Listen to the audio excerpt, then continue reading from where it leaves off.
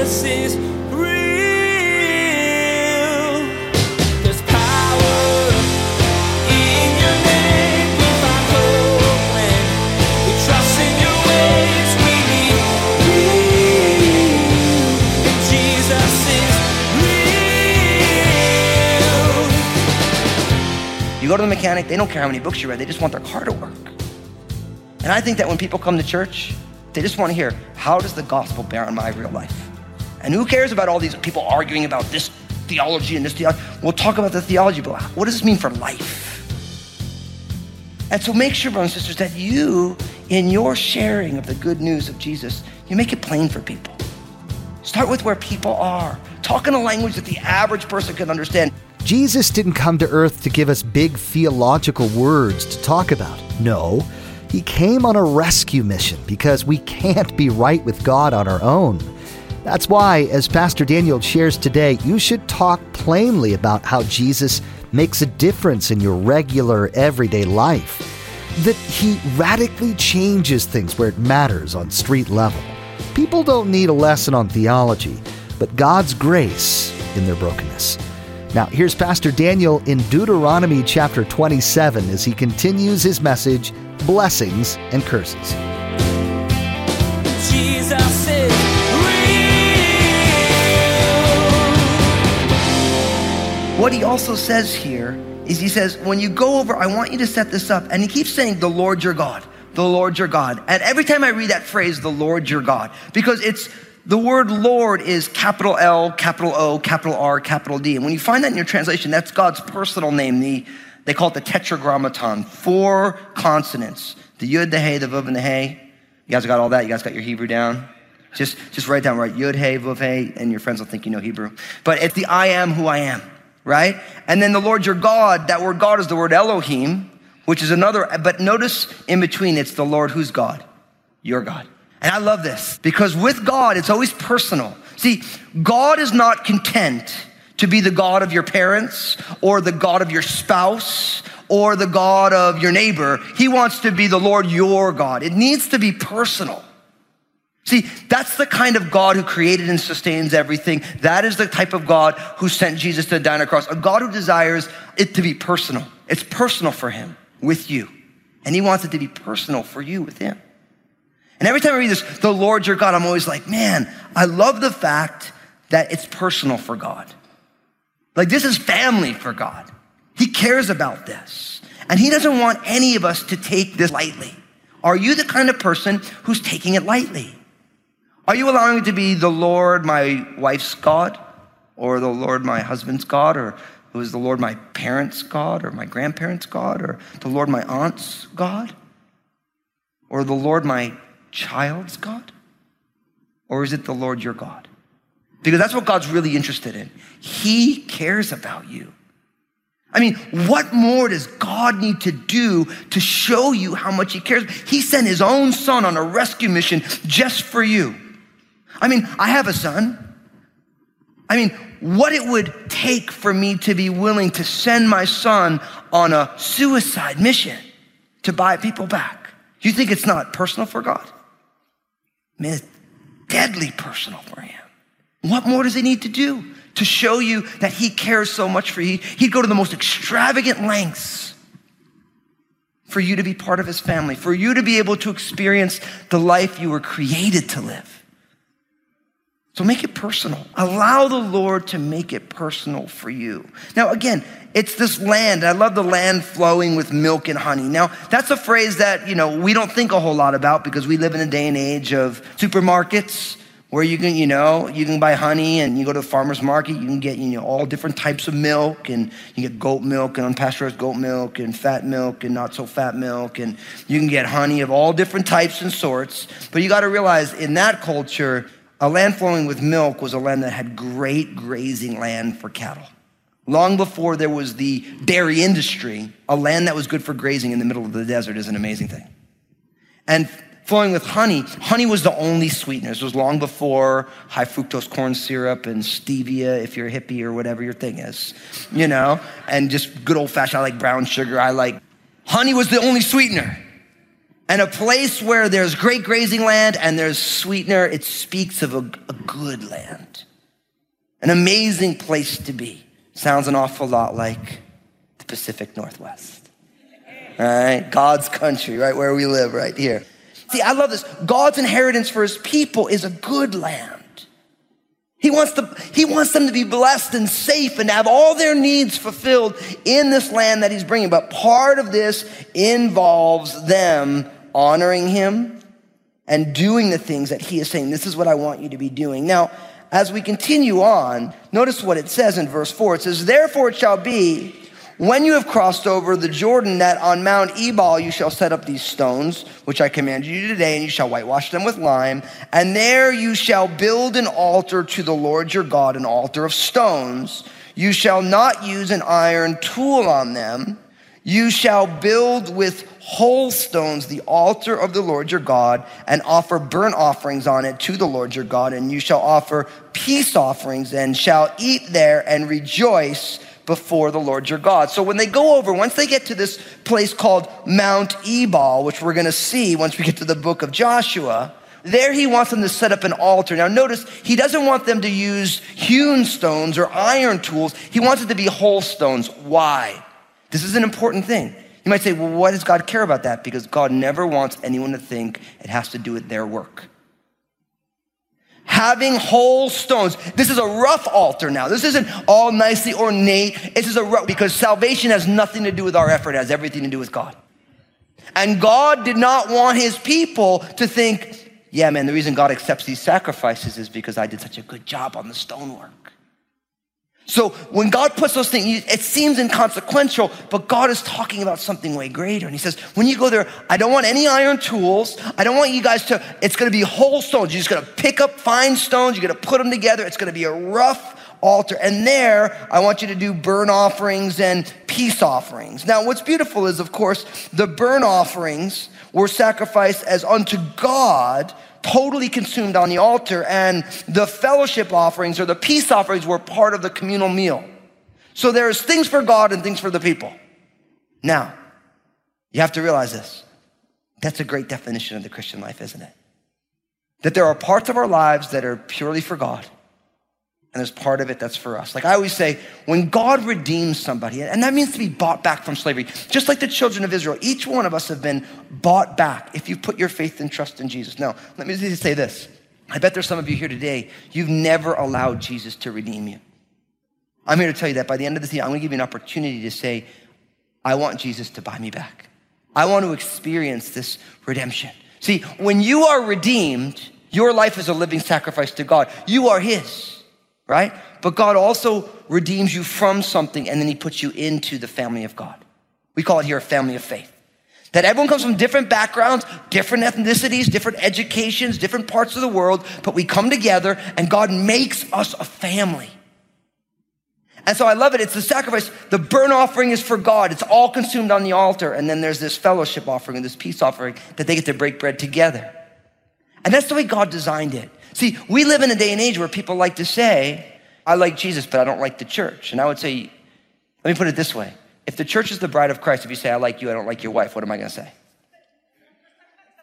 I'm going to be like, yo, peace.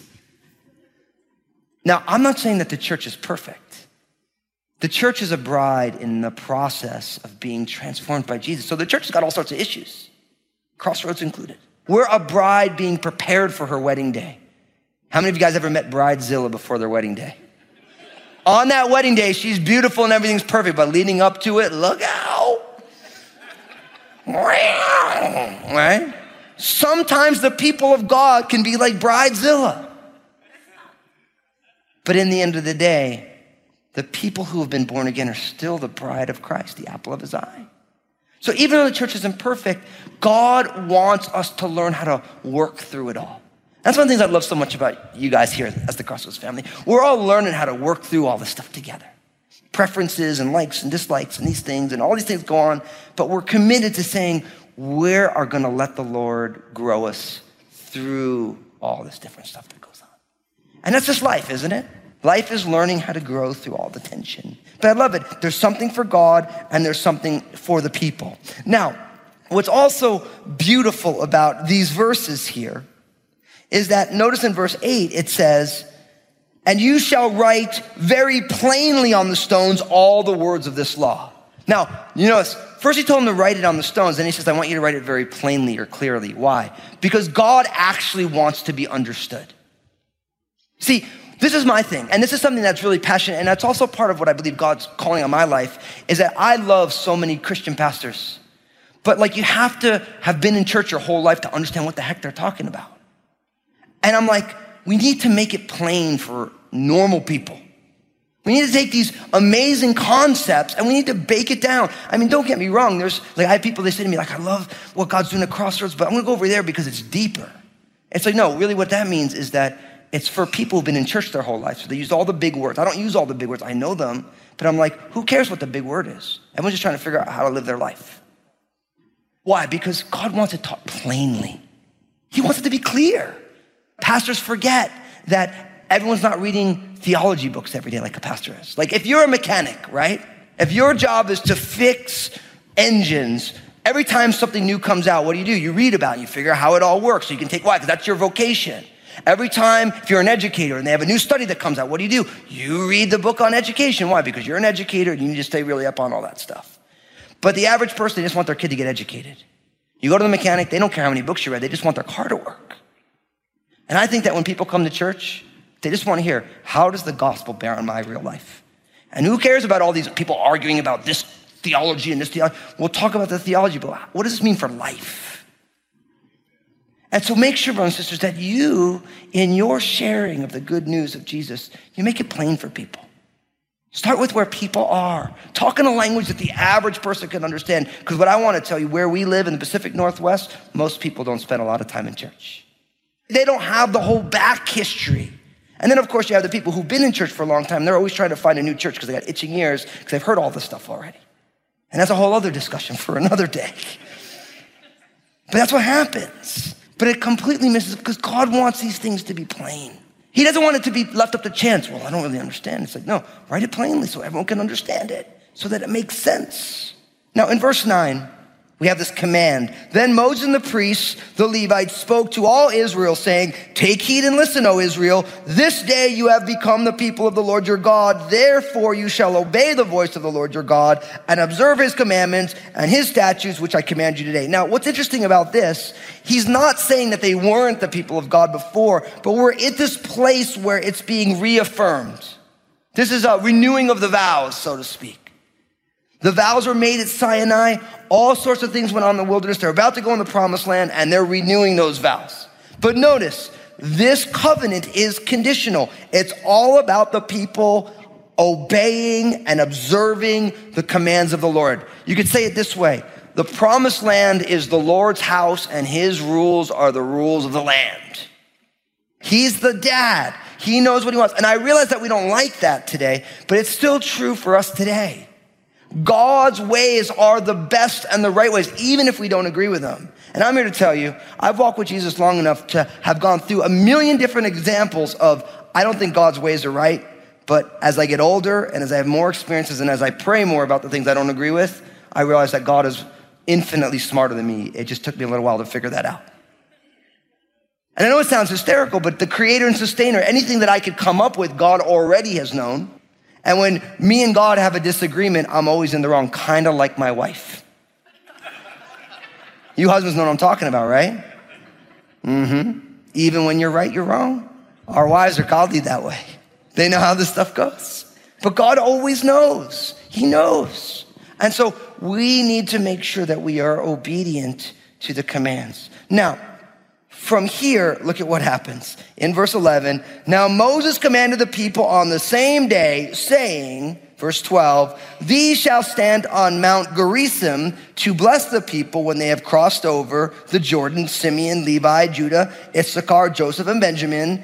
And these shall stand on Mount Ebal to curse Reuben, Gad, Asher, Zebulun, Dan, and Naphtali. So what you have is you have the separation, the division of the tribes, 6 tribes on Mount Gerizim pronouncing the blessings, and 6 tribes on Mount Ebal pronouncing the cursings. Now it's interesting that the descendants of Jacob's wives Leah and Rachel are on Mount Gerizim, and then you have the concubine's kids on the other mountain, by and large. So why that is, we can do a lot of speculating, but that's maybe a discussion for another day. I can get bogged down and stuff like, well, what does this have to do with my life? That's what you're gonna say to me. Like, what does it have to do with my life? I think that would be an honest question at that point. But what we're gonna see now is we're gonna see on whom and why do the curses fall. That's what we're gonna see. We're gonna see on whom and why do the curses fall. Now, again, what I'm gonna read to you now is got some adult, mature subject matter. So if you have young kids who are listening to this, this is the moment you probably wanna take them, have them go watch some cartoons or something, or go into our kids ministry. And if you are somebody who don't like more mature subject matter, I didn't write this, the Holy Spirit did, so it's not my fault. But I'm gonna tell you about it, either way. So look at what it says. It says in verse 14, and the Levites shall speak with a loud voice and say to all the men of Israel, first in verse 15, cursed is the one who makes a carved or molded image, an abomination to the Lord, the work of the hands of the craftsman, and sets it up in secret. Cursed is the one who treats his father and his mother with contempt, and all the people shall say, amen. Cursed is the one who moves his neighbor's landmark, and all the people shall say, amen. Cursed is the one who makes the blind wander off the road, and all the people shall say, amen. Cursed is the one who perverts the justice due the stranger, the fatherless, and the widow, and all the people say, amen. Cursed is the one who lies with his father's wife because he has uncovered his father's bed, and all the people say, I want you guys to say amen a little bit more excited. Here we go, verse 21. Cursed is the one who lies with any kind of animal, and all the people said, amen. That's right.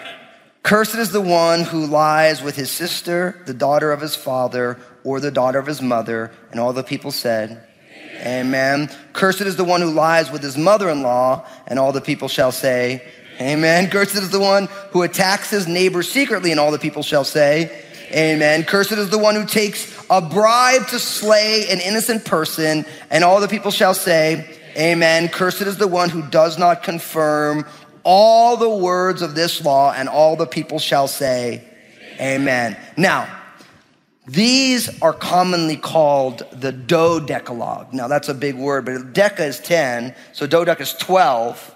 So just like you have the 10 commandments, some scholars will call it the Decalogue. This is the dodecalogue of Mount Ebal. It's the 12 curses. And a lot of these are recapitulations of the 10 commandments. But what you find by the time you get to the end, cursed is the one who does not confirm all the words of this law. You find out that these 12 curses are meant to be representative of a whole way of life for the children of Israel, and I would say also for us. So now if we take them one at a time, you notice back in verse 15, cursed is the one who makes a carved or molded image, an abomination to the Lord, the work of the hands of the craftsman, and sets it up in secret. Now this first curse covers the Israelites' relationship with the Lord. And really what this does is it covers the first two commandments. You shall have no other gods before me, and you shall not make any molded images.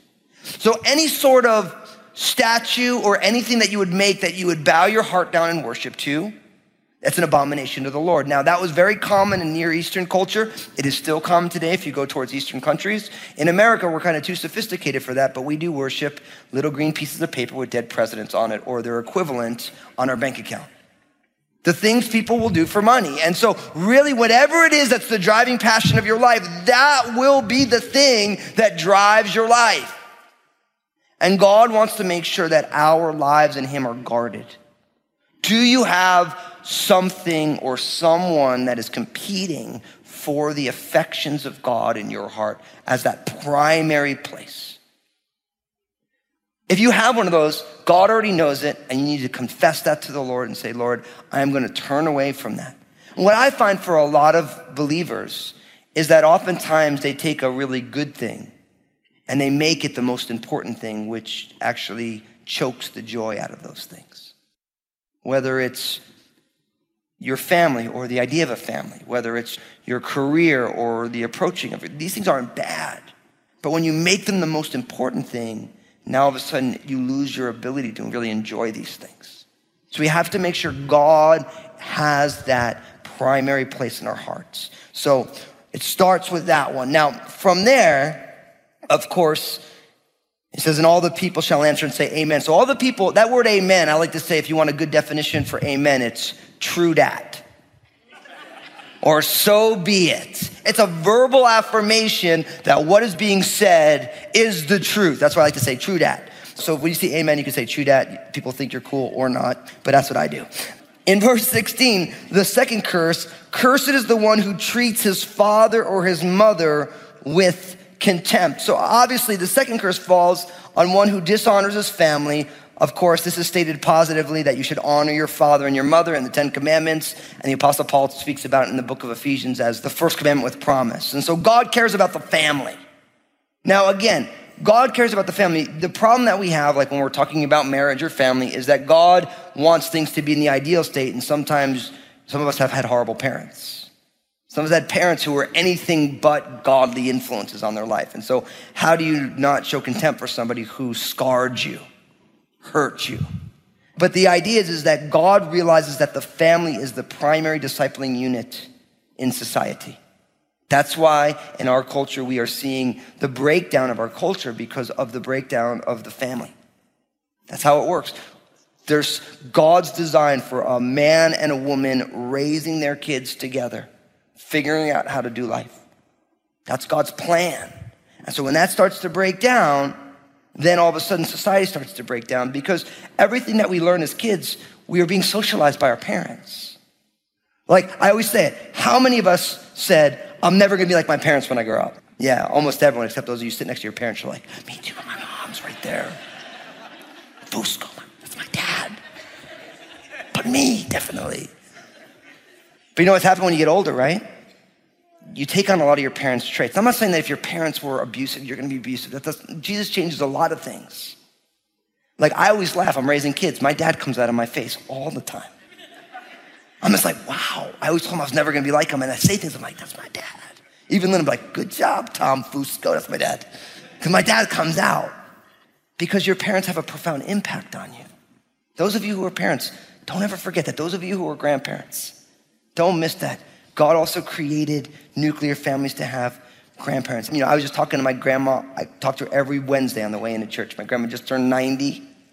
My grandfather was 93. They just celebrated their 70th wedding anniversary, just like 2 weeks ago. I just love these little people, you know, like they're like a second set of parents. My grandma said to me today, she's like, Daniel, God has blessed us with so much love in our family. And I was just like, man, yeah. And my grandma, and a lot of it has to do with you. Because my grandma's just that girl. She just loves everybody. She'll take the food out of her mouth and she'll stick it in your mouth. She loves you that much.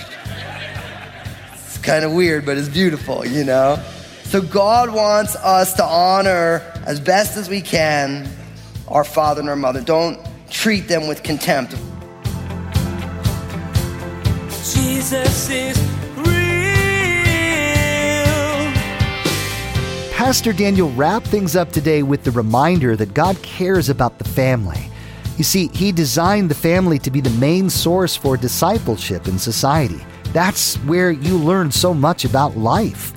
Pastor Daniel recognized that not everyone has a good family situation, but that doesn't mean that you're locked into those same behaviors and patterns. God is always working to bring healing and straighten the crooked paths in your life. Hey everybody, Pastor Daniel here. I just want to say thank you for tuning in.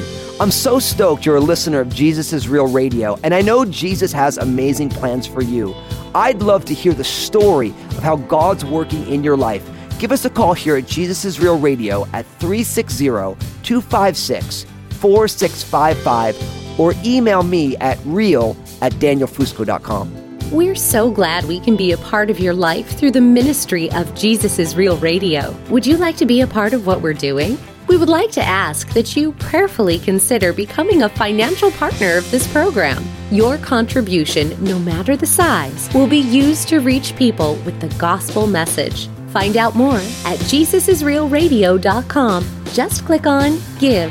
Thank you for partnering with us. Join us again here on Jesus is Real Radio when Pastor Daniel will continue to unpack the blessings and curses God shared with the Israelites before entering the Promised Land.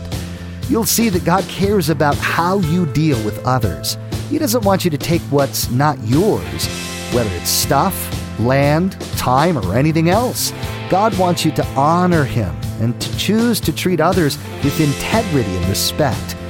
We wish we had more time today, but we will have to pick up where we left off next time, as Pastor Daniel continues teaching through this series called Cause and Effect.